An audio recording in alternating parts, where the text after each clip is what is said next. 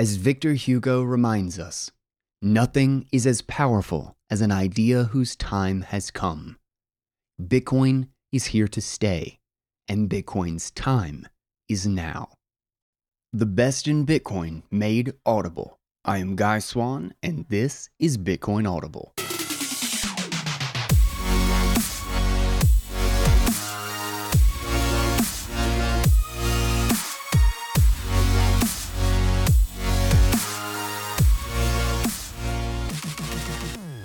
What is up, guys? Welcome back to Bitcoin Audible. I am Guy Swan, the guy who has read more about Bitcoin than anybody else you know. We've got a really great piece by many-time author on this show, DerGigi, another chapter from his upcoming book, 21 Ways, the sequel to the amazing 21 Lessons. If you want to stay up on the progress, I'll have the link of his book, by the way. I have the link to his Patreon so that you can contribute. I myself am contributing and am very excited to have this one on the horizon. But with that, let's get into this new drop, this new article, Bitcoin is an Idea. What that means, where Bitcoin was born from, what is the Bitcoin prehistory, and why the idea of Bitcoin is unstoppable. Some quick love for our sponsors for today. Some of my most used products in Bitcoin right now, literally. SwanBitcoin.com is the last place you will ever need for buying Bitcoin. Auto buy every week, every month, or even every day. It auto withdraws to your keys, and you get $10 free just to sign up by using my link at swanbitcoin.com/guy. And for those keys, for the simplest, secure way to hold your own, the open source Bitbox O2 hardware wallet from Shift Crypto. I personally am a Bitcoin only kind of guy, and GUY at checkout gets you 5% off your whole cart. GuySwan.com has the link to both of these guys with the added benefits.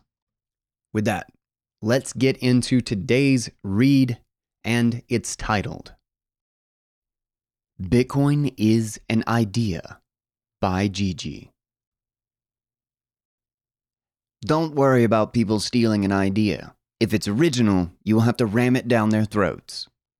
Howard H. Aiken. There is no flesh or blood within this cloak to kill. There is only an idea, and ideas are bulletproof. Alan Moore, V for Vendetta. On October 31st, 2008, the future trajectory of our global society has changed forever. A breakthrough was made, and an unstoppable idea was let loose on the world.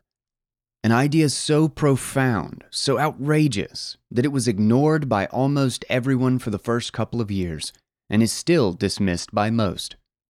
Bitcoin, a peer-to-peer electronic cash system. The white paper released by Satoshi Nakamoto on this Halloween night describes an idea that will inevitably take the world by storm. While most people still think of Bitcoin as nothing more than a get-rich-quick scheme, completely missing the profound change it will continue to have on society, it becomes more obvious every day that it won't go away. Ideas, unlike solid structures, do not perish. Alan Moore reminds us. They remain immortal, immaterial, and everywhere, like all divine things. On this fateful night in 2008, Satoshi let the genie out of the bottle. We went from a world where digital cash was just an idea to a world where Bitcoin exists. Not only is the idea here to stay, but with every passing block, Bitcoin reminds us that this idea is now a reality.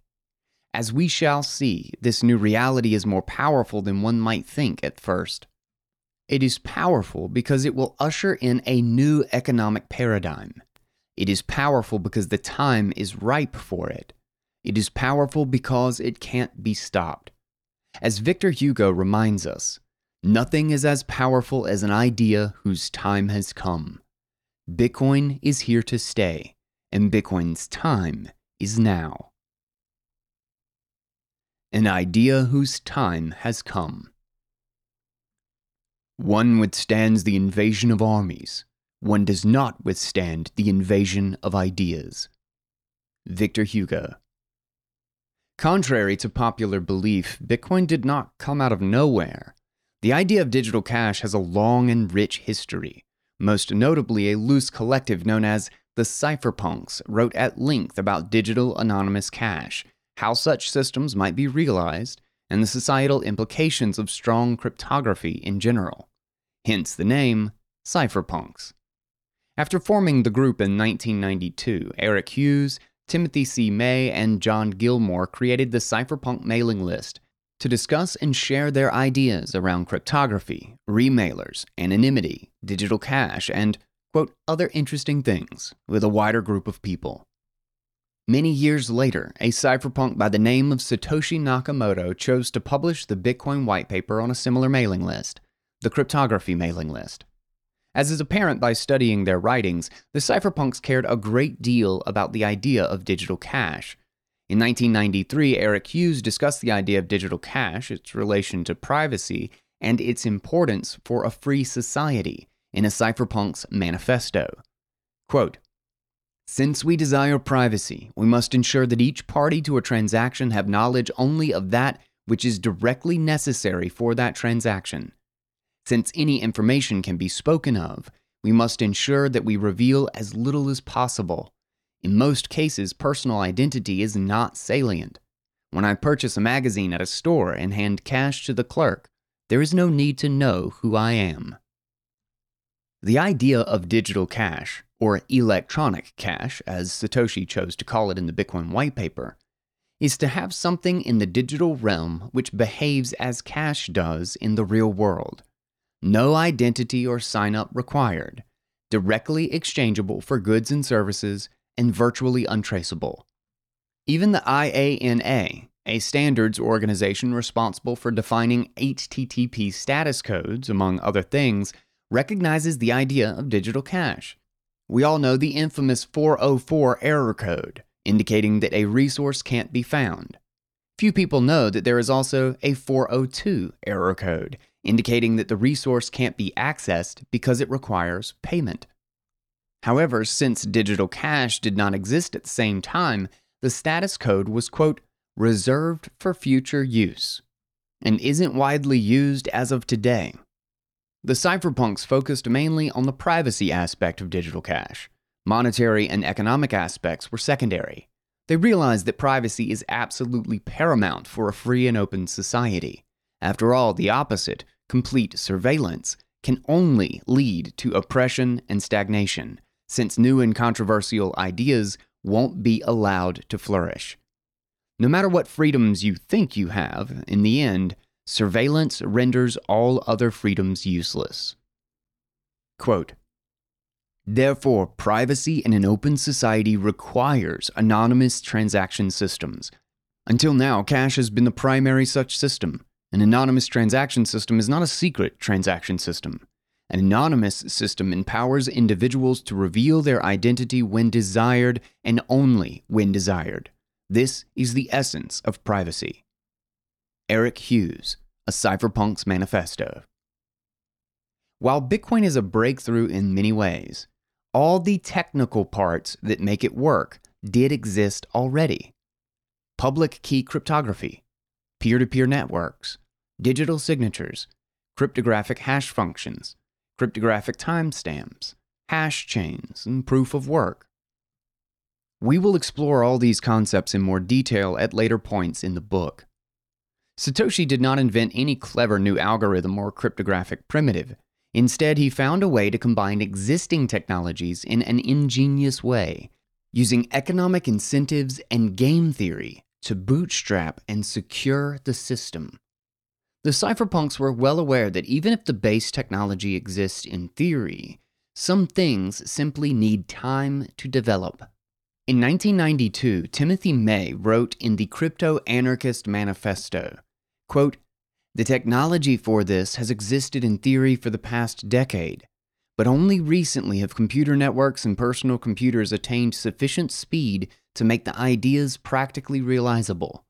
and the next 10 years will bring enough additional speed to make the ideas economically feasible and essentially unstoppable. While I do believe that Bitcoin, the network, is essentially unstoppable already, Bitcoin, the idea, is truly unstoppable. After all, as Alan Moore put it so succinctly, ideas are bulletproof. In the first decade of its existence, Bitcoin went from idea to implementation to proof of concept to niche monetary asset.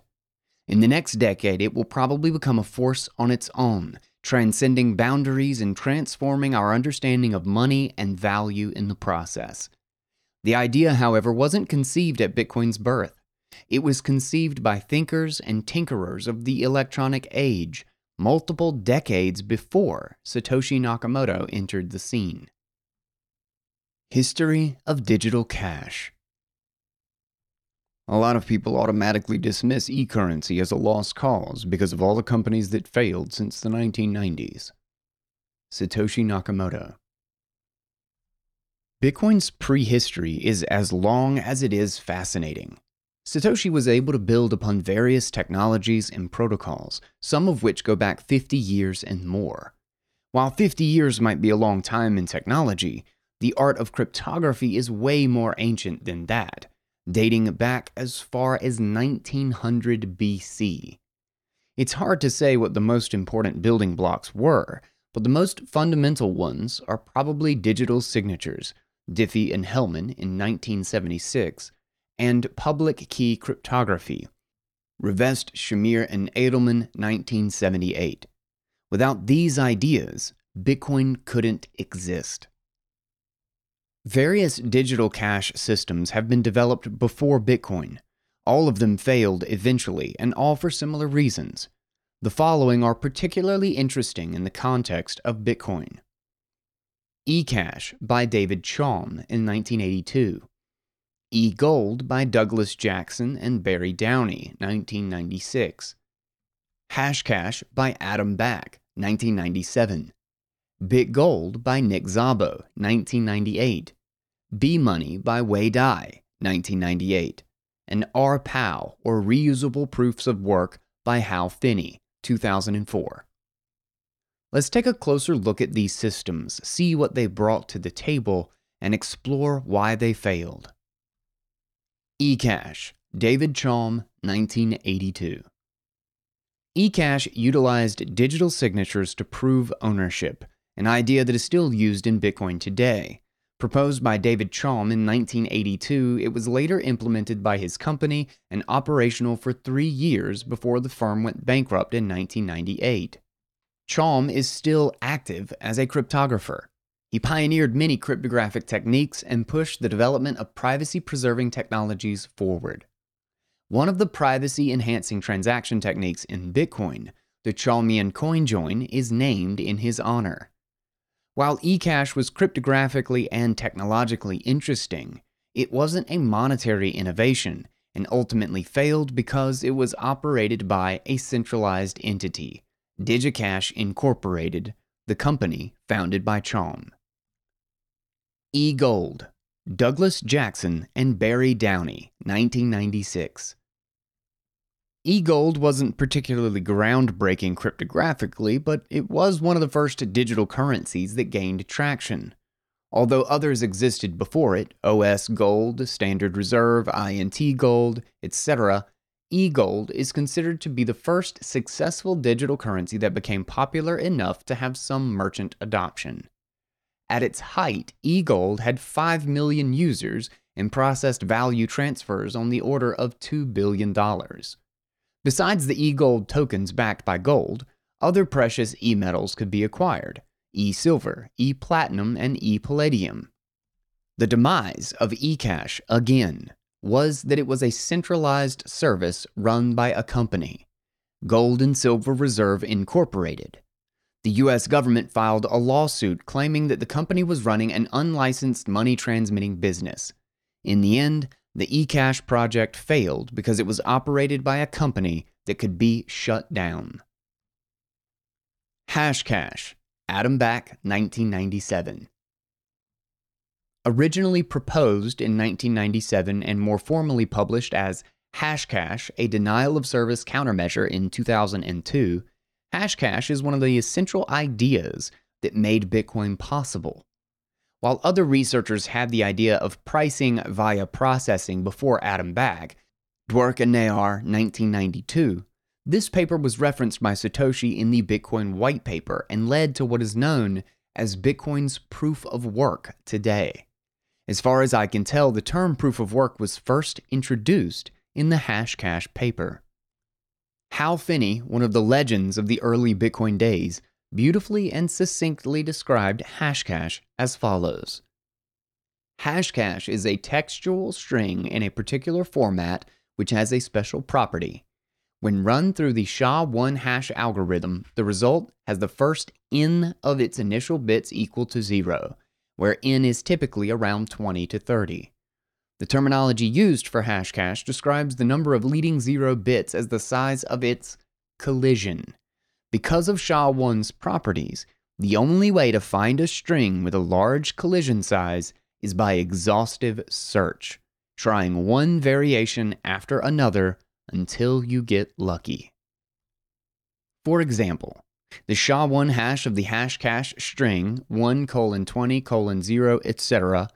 produces a string with 5 leading zeros, 00000, F91D, etc. The leading number of zeros in a hashed Hashcash string indicates how valuable the Hashcash string is, because there is no other way than brute force. The number of zeros is directly correlated with the cost of production, which in the digital realm is the cost of computation. In essence, Hashcash utilizes the fact that computation cycles cost time and real-world resources. Back proposed that introducing the electronic equivalent of a postage stamp via Hashcash could be its main use case. While fighting email spam seemed to be on the top of his mind, he also proposed that it could be used as digital cash, going as far as sketching out a migration path that could lead to its integration in Chom's eCash. While Bitcoin's proof-of-work algorithm differs slightly from Hashcash's, using double SHA-256 instead of SHA-1 for example, the idea remains the same. Computing a hash can't be done without flipping bits, which in turn can't be done without expending time and energy. Hashcash exploits the peculiar property of our universe that any computation, i.e. any change of a system, requires energy. In other words, you can't cheat physics. Computation will never be free. The genius of Hashcash was finding and describing computational functions where computation is expensive, but verification is inexpensive. You can think of Hashcash puzzles like solving Sudokus or Rubik's Cubes, hard to solve, easy to check. While various Hashcash implementations were used to prevent spam, the concept wasn't widely applied to currencies before Satoshi used it in Bitcoin. BitGold, Nick Szabo, 1998. Building upon the work of Adam Back and Hal Finney, BitGold can be described as a direct predecessor to Bitcoin. While the system was never implemented, the way Szabo envisioned it to work in theory is remarkably close to the way Bitcoin works in actuality. The purpose of BitGold, as the name implies, was to create a digital monetary good independent from any central authority, which in turn can be used as a store of value, just like gold in the physical world. Szabo writes, quote, "The objective, which I argued for vigorously, was to create a long-term store of value independent of any central authority, yet far more secure than traditional gold." Quote, "Precious metals and collectibles have an unforgeable scarcity due to the costliness of their creation. Thus, it would be very nice if there were a protocol whereby unforgeably costly bits could be created online with minimal dependence on trusted third parties, and then securely stored, transferred, and assayed with similar minimal trust." Nick Szabo. One point that Szabo makes repeatedly is that physical gold has various problems and is quite insecure when compared to solutions rooted in cryptography. Storage, for example, is only as secure as the doors and walls that protect it. And in the end, someone can always break in and take it. The same goes for transportation. You can't send it securely without extraordinary effort, and no matter your effort, someone could always intercept it. Even validation is problematic, as an abundance of gold bars made predominantly of lead or tungsten attest. Over time, these insufficiencies of gold inevitably led to centralization in vaults and banks, which comes with its own set of problems. Quote, "Bit gold achieves all the essential properties of gold while avoiding the insecurity of gold, which has plagued civilization for millennia." Nick Szabo. The intended purpose of BitGold isn't the only thing that will be familiar to Bitcoiners today. The way the system was supposed to work will be familiar as well. Granted, there are some crucial differences, but the basic idea is eerily similar. The following 7 steps are taken directly from the BitGold paper and outline how the system would operate. 1. A public string of bits, the challenge string, is created.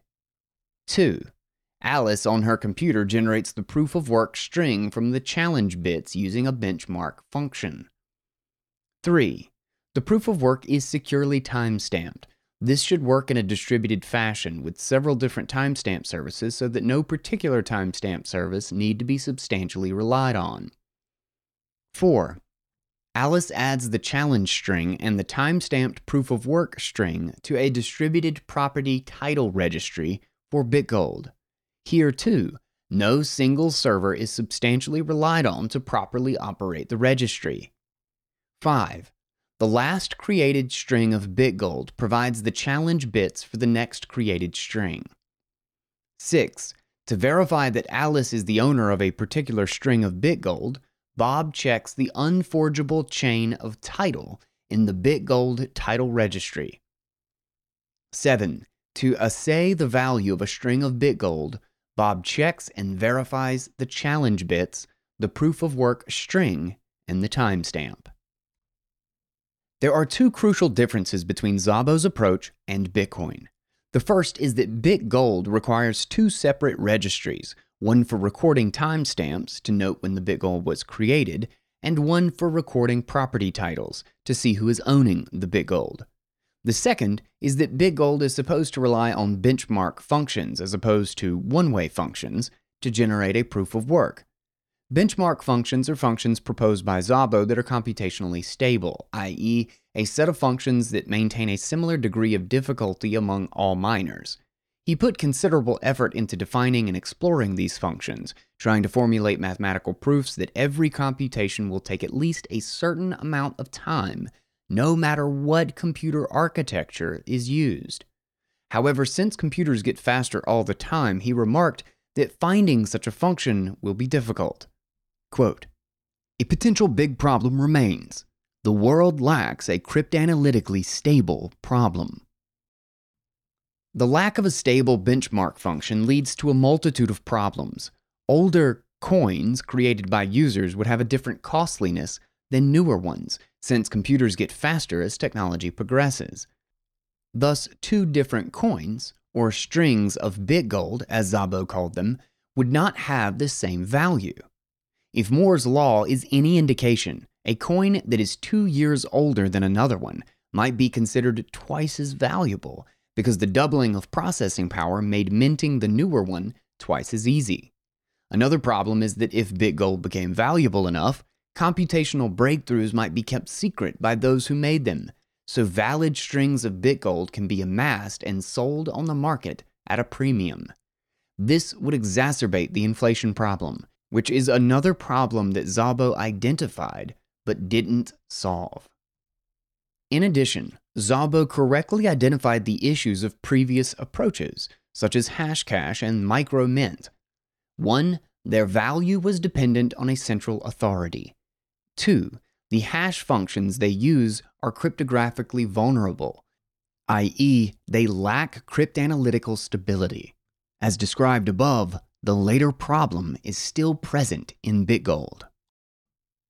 B-Money, Wei Dai, 1998.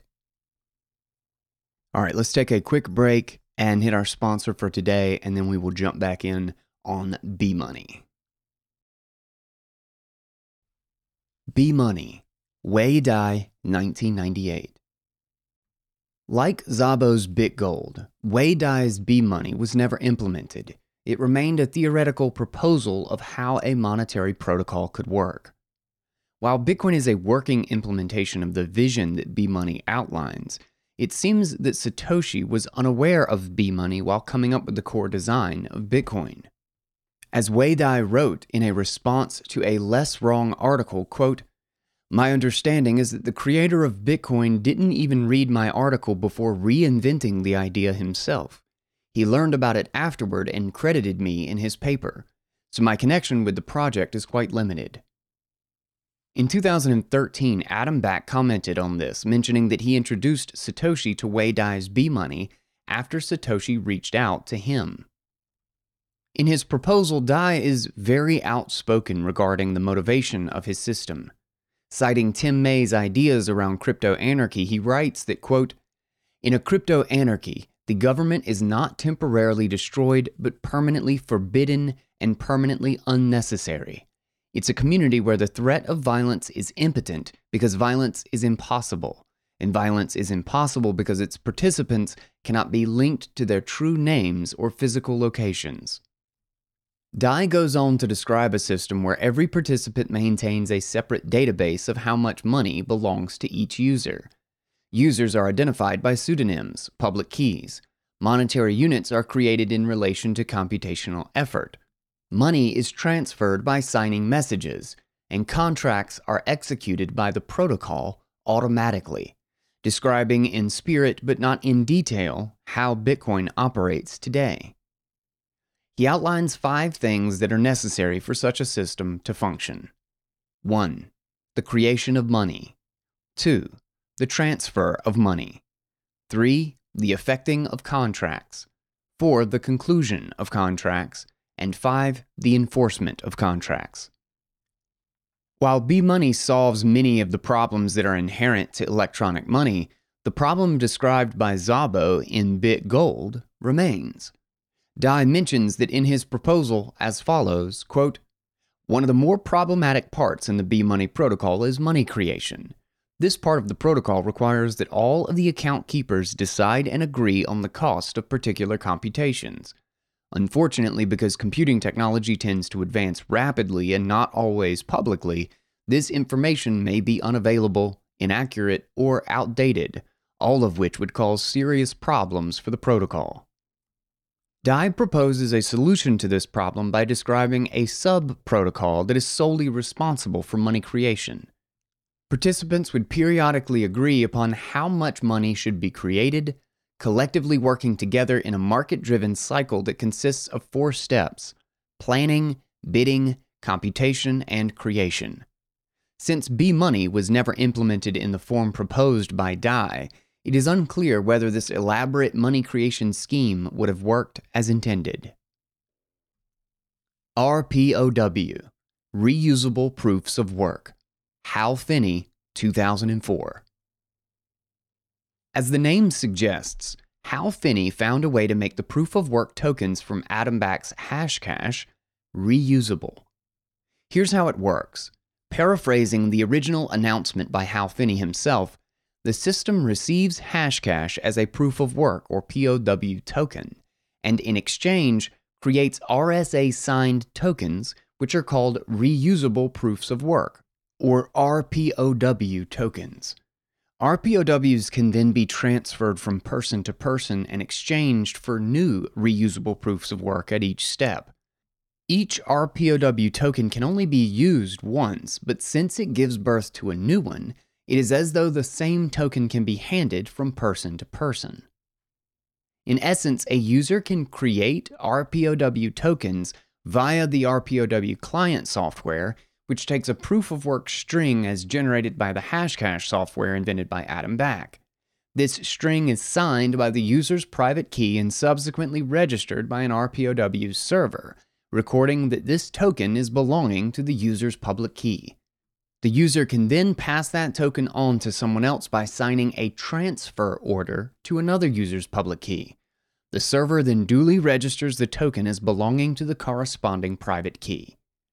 As is apparent by studying his writings, Hal Finney was inspired and building upon work by Nick Szabo, most notably his ideas around BitGold and digital collectibles.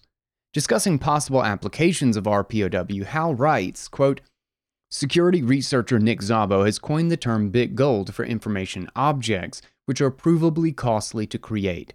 He suggests that these could even serve as the foundation for a sort of payment system, playing the role in the informational world of gold in the physical world. RPOW would facilitate the use of POW tokens as a form of BitGold by allowing the tokens to be passed and exchanged from person to person."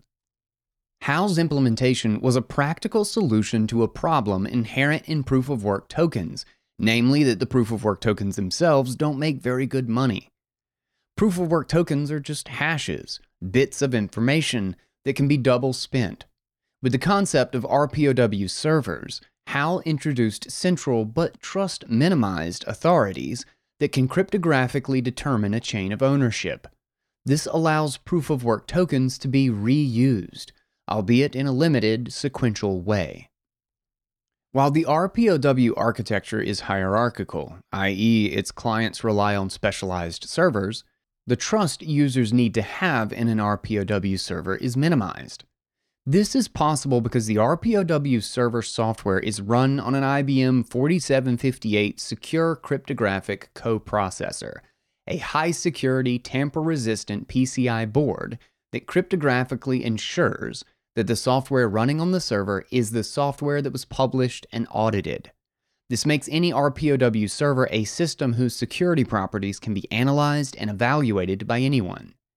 In other words, an RPOW server is a transparent server, which makes the RPOW system as a whole trust minimized. Everyone knows the code that makes the system work, as well as the rules that are in place. We know the source code, we know the rules. Hal Finney. So what exactly are the rules of the RPOW system? According to its inventor, they are as follows: no inflation, no backdoors, and privacy protection. The no inflation rule has to be understood in terms of the constraints set up by the system itself. In other words, that any RPOW server will only create RPOW tokens equal in value to incoming proof-of-work and RPOW tokens. Since users can create new proof-of-work tokens via Atomback's Hashcash, inflation in terms of new supply coming into the system can and will always happen. Quote, "To enforce the no inflation rule, the RPOW server must make sure that no POW or RPOW can be used more than once as part of an exchange. Each one is created and then exchanged at the server for a new RPOW, and after that, the old one can never be used again. The RPOW server enforces this rule primarily by keeping a record of all the RPOWs and POWs that it has seen in the past. Whenever one is offered for exchange, the RPOW server compares it against this database of previously seen RPOWs. If it is on the list, this is an attempt to reuse the proof of work or RPOW, and the exchange request is rejected. If the POW or RPOW is not on the list, it is added to the list, and then the RPOW server will sign the big num values supplied as part of the exchange, creating a new RPOW. The no backdoors rule refers to the transparency of the system. Everyone can inspect how it works at all times. There are no hidden parts. The privacy protection rule is an interesting one. Hal wrote at length about how privacy is an inherently desirable feature, advocating the use of Tor to connect to the RPOW servers, and discussing both attack vectors, linkage attacks, and improvements such as the use of blind signatures. In his writings, he goes on to point out two additional things. One, the owner is the enemy, and two, the programmer is the enemy. reminding us that any system that facilitates the trust-minimized exchange of money needs to be set up and operate under an adversarial mindset. Next to Hashcash, reusable proofs of work was one of the systems that was actually implemented. However, probably because of the effort required to run RPOW servers, as well as a lack of incentives to do so, Finney's reusable proof-of-work tokens never gained traction, and the project was eventually discontinued. Satoshi's breakthrough. Quote, "I hope it's obvious that it was only the centrally controlled nature of those systems that doomed them." Satoshi Nakamoto. On February 11, 2009, Satoshi posted an announcement to the Peer-to-Peer Foundation forums. The P2P Foundation studies the impact of peer-to-peer technology and thought on society, describing itself as, quote, "the foundation for peer-to-peer alternatives." Thus, it was a very fitting place to announce the invention of a peer-to-peer money like Bitcoin. In his announcement, Satoshi describes Bitcoin as a P2P e-cash system that has, quote, "no central server or trusted parties because everything is based on crypto proof instead of trust." He identifies multiple problems with our current monetary system and the conventional currencies that are native to it. Trust in third parties, currency debasement by central banks, credit bubbles, fractional reserve banking, privacy, lack of micropayments due to overhead costs, and middlemen. Just by glancing at this list, Bitcoin's enormously ambitious scope becomes apparent. Satoshi didn't set out to solve one problem. He set out to solve many problems at once. Amazingly, he got so many things right from the start that he was actually able to solve most of them. All he had to do was convince others that his solution actually worked. Knowing his audience, he goes on to point out how similar trust-related issues were solved in the world of computer systems in general, i.e. how strong cryptography did away with having to trust system administrators with your data. Once your files are encrypted, you do not need to trust whoever has access to these files, since they would need your password to decrypt them. In other words, we moved from trusting humans to trusting mathematics. This is especially relevant in a peer-to-peer setting, because thanks to strong cryptography, you can exchange confidential data with others, including your future self, without having to rely on any middlemen. Quote, "It's time we had the same thing for money." Satoshi Nakamoto. To better understand Satoshi's breakthrough, let's recap what was possible before and where other systems fell short. The following is what was possible before Bitcoin. Account creation via public key cryptography. Unforgeable costly tokens via proof of work. Proving ownership via digital signatures. Passing on proof of work tokens via signature chains. And here is what wasn't possible. Preventing double spending without a trusted third party. And limiting supply without a trusted third party. To Satoshi, it was obvious that any centrally controlled system will get shut down by governments. Thus, the system he wanted to build had one goal above all others: decentralization.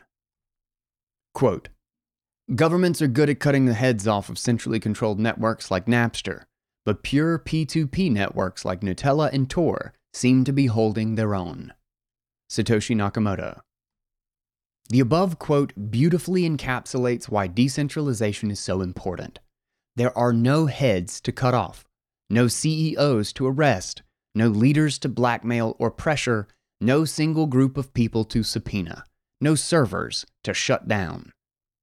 In other words, decentralization maximizes survival. A central point in any system makes it vulnerable and thus prone to attack. A sufficiently motivated attacker will find and exploit these points of failure. And when it comes to money, the state has all the motivation in the world to shut down a competing system. This, and only this, is why Bitcoin's design is so intricate and complicated. Its incentive-driven architecture favors one thing above all else: survival. Because you would have to destroy all parts of it simultaneously, a radically decentralized system is extremely resilient to any kind of disruption. While previous attempts, especially BitGold, B-Money, and RPOW, were quite close to Bitcoin's eventual design, all systems had at least one of the following flaws: central ownership registry required to prevent double spending, coin value dependent on a central authority, controlled issuance only possible through a centralized body, unstable proof-of-work function, computationally speaking. Except for the last point, all of these flaws are flaws because they require a centralized body, exposing a head that could be cut off by governments. Satoshi's genius was the removal of all heads, including his own. Again, the essential problem for money in the digital realm boils down to two things: scarcity and double spending. While obviously related, you can't have digital scarcity without solving the problem of double spending, they aren't exactly the same thing. Satoshi solved both of these problems at once by using a peer-to-peer network as a non-central ledger, using a global time chain to synchronize state, and dynamically adjusting the puzzle difficulty to achieve cryptanalytical stability, making a predictable issuance possible.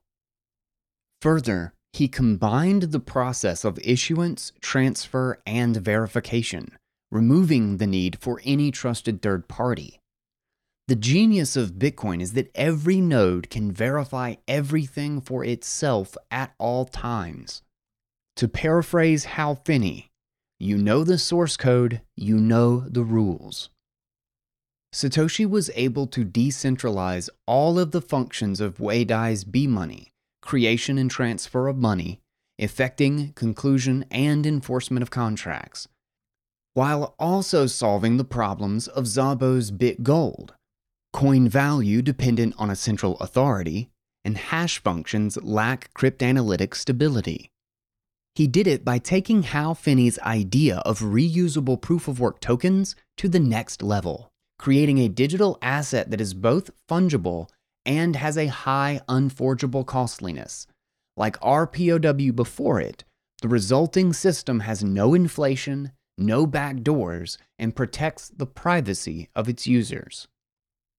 It is helpful to look at the different functions of a financial or banking type system to understand why Bitcoin operates in the way it does. In essence, such a system needs to be able to do the following. Account creation. Users need to be able to create accounts and authenticate themselves. Record ownership. The system needs to be able to record who owns what. Prove ownership. Some sort of certification is required to confirm that a user actually owns the asset, so the user can prove this fact to himself and others. Transfer ownership. Users need to be able to transfer ownership of assets. And security. The system needs to make sure that ownership records, the computer network, and user data are safe. In addition, when it comes to monetary systems, it is desirable to have the following. Scarcity. The money should be hard to produce. In other words, it should have unforgeable costliness, as described by Nick Szabo. Controlled issuance. New monetary units should be issued evenly and over a long period of time, allowing for organic distribution among participants. And auditability. Independent third parties should be able to audit the supply, as well as the security of the system. Satoshi found a way to decentralize all of the functions listed above, using a mix of peer-to-peer technology, cryptography, probabilities, game theory, physics, and economic incentives. In other words, thanks to the universality of the laws of mathematics and physics, Satoshi was able to build a non-local system. To be more concrete, Let's have a closer look at these features and how Bitcoin manages to implement them in a decentralized way. Account creation. Thanks to public key cryptography, user account creation can be completely decentralized. Anyone at any time can create one or multiple key pairs to interact with the Bitcoin system. There are no sign-up forms, no central authorities to approve or deny applications, no servers in charge of logins. In essence, creating an account in Bitcoin is just a matter of generating a large random number.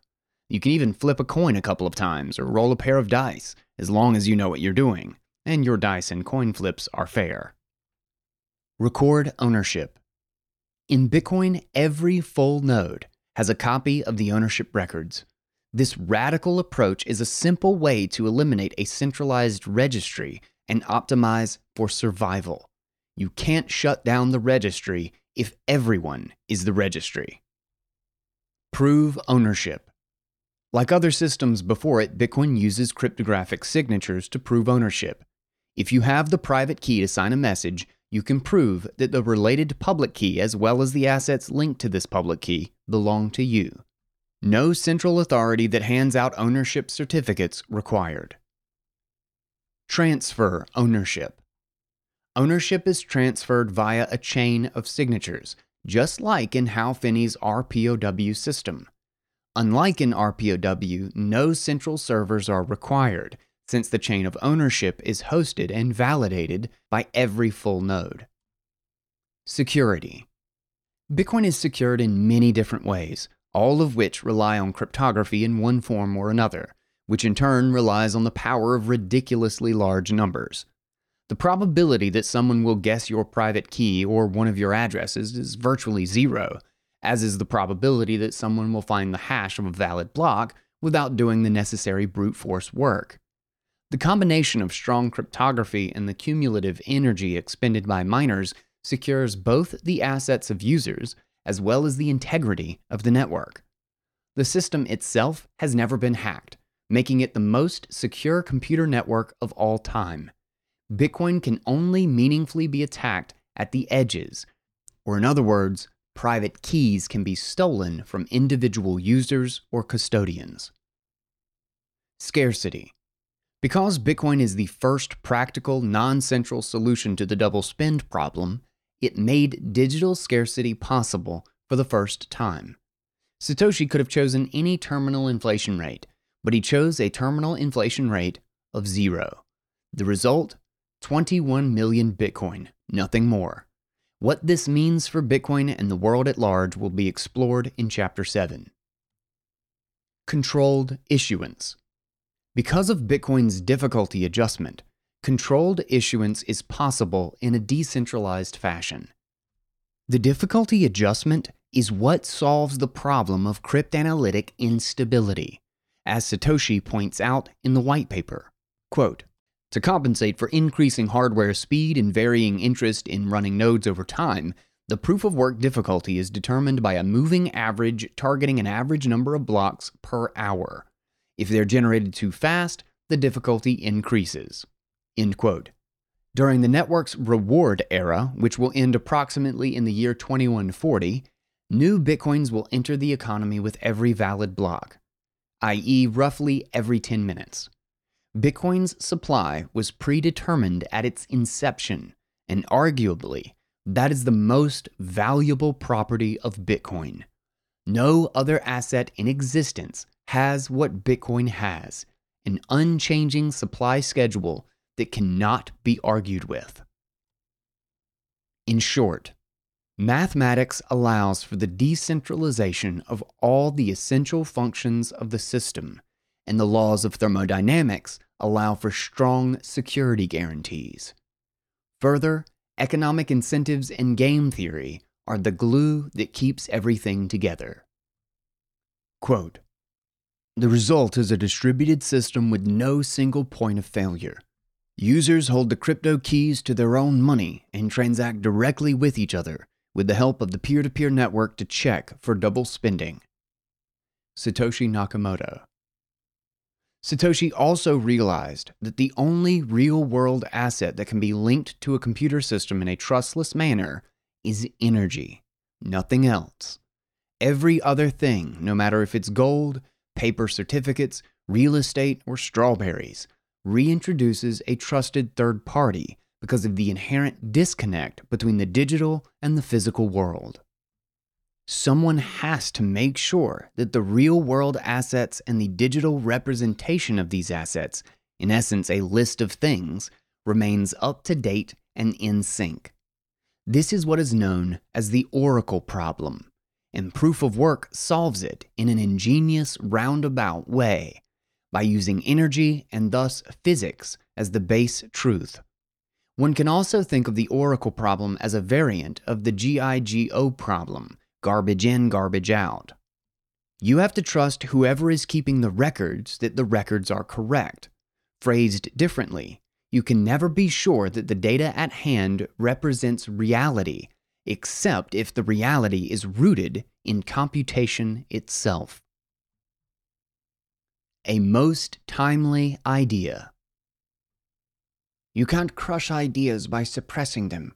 You can only crush them by ignoring them, by refusing to think, refusing to change. And that's precisely what our society is doing. Ursula K. Le Guin. As we can see by examining Bitcoin's prehistory, double spending and digital scarcity aren't easy problems to solve. Satoshi's breakthrough was to find a way to solve both of these problems practically, not academically. The first is solved by a global shared time chain that is kept in sync via a competitive lottery. The second is solved by the difficulty adjustment as well as the block reward halving. Bitcoin uses the best ideas of its predecessors: digital signatures, reusable proof of work, peer-to-peer networks, and combines them in an ingenious way to create something completely new, a decentralized system without a single point of failure. No single part of Bitcoin can be removed without destroying the whole. Without the time chain, there wouldn't be a decentralized way to check for double spending. Without the block reward halving, the Bitcoin supply would expand indefinitely. Without the difficulty adjustment, the mining algorithm wouldn't have cryptanalytic stability, making it trivial for miners to produce Bitcoin more quickly. Many cypherpunks dreamed of digital cash. Satoshi took this idea further than anyone else before him, implementing a system that is virtually unstoppable. No matter what happens in the coming decades, the cat is out of the bag, and everyone will have to adjust to a world in which Bitcoin exists. Bitcoin is an idea whose time has come. As more and more people, companies, and even nation-states move towards a Bitcoin standard, the unstoppable gravity of Satoshi's idea becomes ever more apparent. By implementing his idea, he proved that a practical solution to the problems that plagued digital money for decades, double spending and digital scarcity, is possible. Releasing his software into the wild set in motion a multi-decade process that is driven by an extremely powerful incentive structure. An unstoppable idea embodied in code. It is this incentive structure that drives Bitcoin's survival. And with every passing day that Bitcoin refuses to die, humanity is one step closer to freeing money from the capture of the state. It will take some time for the world to come to grips with this most powerful idea. Amusingly, time is also the reason why Bitcoin works in the first place, since the main insight Satoshi had is how to keep the time in a decentralized system. Many people thought that this problem was insoluble. Turns out that all that was missing was the right idea. Bitcoin is an Idea is a chapter of my upcoming book, 21 Ways, by DerGigi. All right, so I love what I love about this piece is how deep he goes into so much of the prehistory, or well, maybe the breadth that he's able to touch on in Bitcoin's prehistory that led up to Bitcoin and what the true breakthrough of Bitcoin really was, and essentially how important or how impactful that breakthrough was. This is not a small innovation. This fundamentally changes the way we can think about financial and monetary instruments. And just from a computer science and a trust problem, from the ideas of like trusted systems and from the concept of creating a computer network that does not have a central party, it's groundbreaking. It's just groundbreaking. The difference in how it works and how it creates coordination from the normal system, from the typical system and the typical hierarchies that we are used to, is really profound. Unfortunately, I don't have a lot of time to go into this piece, but as per Gigi's pieces, usually it kind of speaks for itself. There's plenty of other stuff that we've done about cypherpunk history and hitting a lot of these previous proposals and Bitcoin's prehistory more in depth on each piece. So if you want to explore that, you can easily search that on the Bitcoin Audible library, bitcoinaudible.com. But there's one quote from this that I really want to stress because it's an incredibly important idea that so many people completely miss. And in particular, when someone is criticizing Bitcoin, they fail to make this very simple recognition of exactly how the security and the trustlessness of the system is possible. And that quote is close to the end here. It says, quote, Satoshi also realized that the only real-world asset that can be linked to a computer system in a trustless manner is energy, nothing else. Every other thing, no matter if it's gold, paper certificates, real estate, or strawberries, reintroduces a trusted third party because of the inherent disconnect between the digital and the physical world. So, for anyone who criticizes Bitcoin for not being backed by something or needing a basket of goods or the plethora of other related ignorant claims about its value and or lack thereof, what they're actually arguing is that decentralized digital value without an owner, without a source of authority, isn't possible on its face. That's the real disconnect.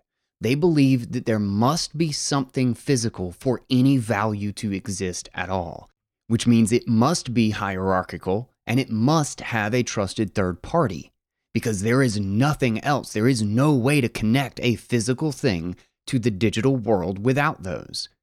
The obvious truth, really, that blows my mind that this is so difficult for people to grasp or just to stop and look around, is that we have virtual and digital value everywhere.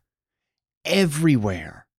It's astonishing how much digital value we have that these exact same people cannot wrap their heads around or stop and look around for long enough to realize. An insurance contract is completely virtual. Any sort of contract or agreement is entirely virtual. Have you ever paid for a piece of software? Ever? Even once? Are we saying that the bulk of Apple's revenue on selling software and apps and platforms that go on their hardware, that this is not real value? I mean, just stop and think about the value of a social network or a language for that matter. What is it really? What's the value of a social network? Is it valuable because it's backed by its servers? Is the value of Twitter the number of servers that it runs on? Then what is the value? What about a language? What's a language worth? We literally pay people full-time salaries. People devote their entire lives just to learning multiple languages and teaching those languages to others. What is the value of that? How could something completely made up, completely virtual, attain that much value? What is it? I mean, it must be physical. That's what I'm told. It can't be that the actual value of a social network, of a language, of these other things is actually something that you can't print out and put in your hand. I mean, clearly that's impossible. We know this, right? There must be a basket of goods back there that is redeemable for my English language. I'm going to go redeem this podcast for a basket of commodities tomorrow because I've recorded and saved all of this great language. And so you apply this same fallacy to Bitcoin, and somehow, like certainly, permissionless account creation, censorship-resistant transfer, provable security, perfect auditability as a financial network, monetary stability and predictability in the issuance schedule, network resilience, financial privacy and freedom, network reliability, just the sheer fact that it's going to keep running tomorrow, and resistance to any and all political manipulation or control. Certainly, none of that could have value all by itself, could it? I mean, not one of that list I can make a piece of jewelry out of. I don't know, we got to think a little bit harder. But just a point. So many people fail to, and this is also why bananas on the blockchain and housing on the blockchain, and none of that can work without a trusted third party. Like this is a fundamental disconnect between the digital and physical world. And Satoshi's breakthrough was finding that one thing through computation that you actually can connect. That's why there's a really great piece I read, The Anatomy of Proof of Work, and there's a lot of different pieces that we've covered in the past about this idea that proof of work is the bridge between the physical world and the digital world. And there is a really fun rabbit hole to go down if you want to take it there. So check that out at bitcoinaudible.com. Much love to our amazing sponsors, the Bitbox O2 hardware wallet from Shift Crypto. Coupon code GUY gets you 5% off. Do not forget the discount, guys. I know a lot of people who went out and finally got their Bitbox and paid 5% more than they needed to. Guy gets you 5% off. And Swan Bitcoin, put a /guy on the end of that URL and you get $10 free. Don't miss out. It's easy. It's free money for these great services. So check out both of our awesome sponsors at guyswan.com. And the links that I have there will make sure that you won't miss out on the little bonuses. All right. Don't forget to subscribe to Bitcoin Audible. Follow me on Twitter at @TheGuySwan. And I'll be back tomorrow with another episode. Got a lot of great reads, and I got another Guy's Take coming soon, so don't miss it. Until then, everybody, take it easy, guys.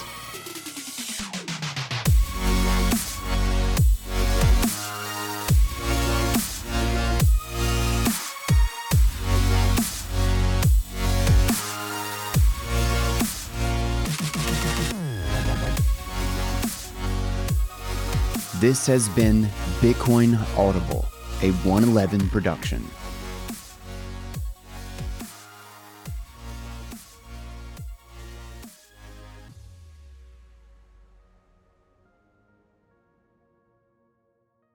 This podcast is a part of the C-Suite Radio Network. For more top business podcasts, visit c-suiteradio.com.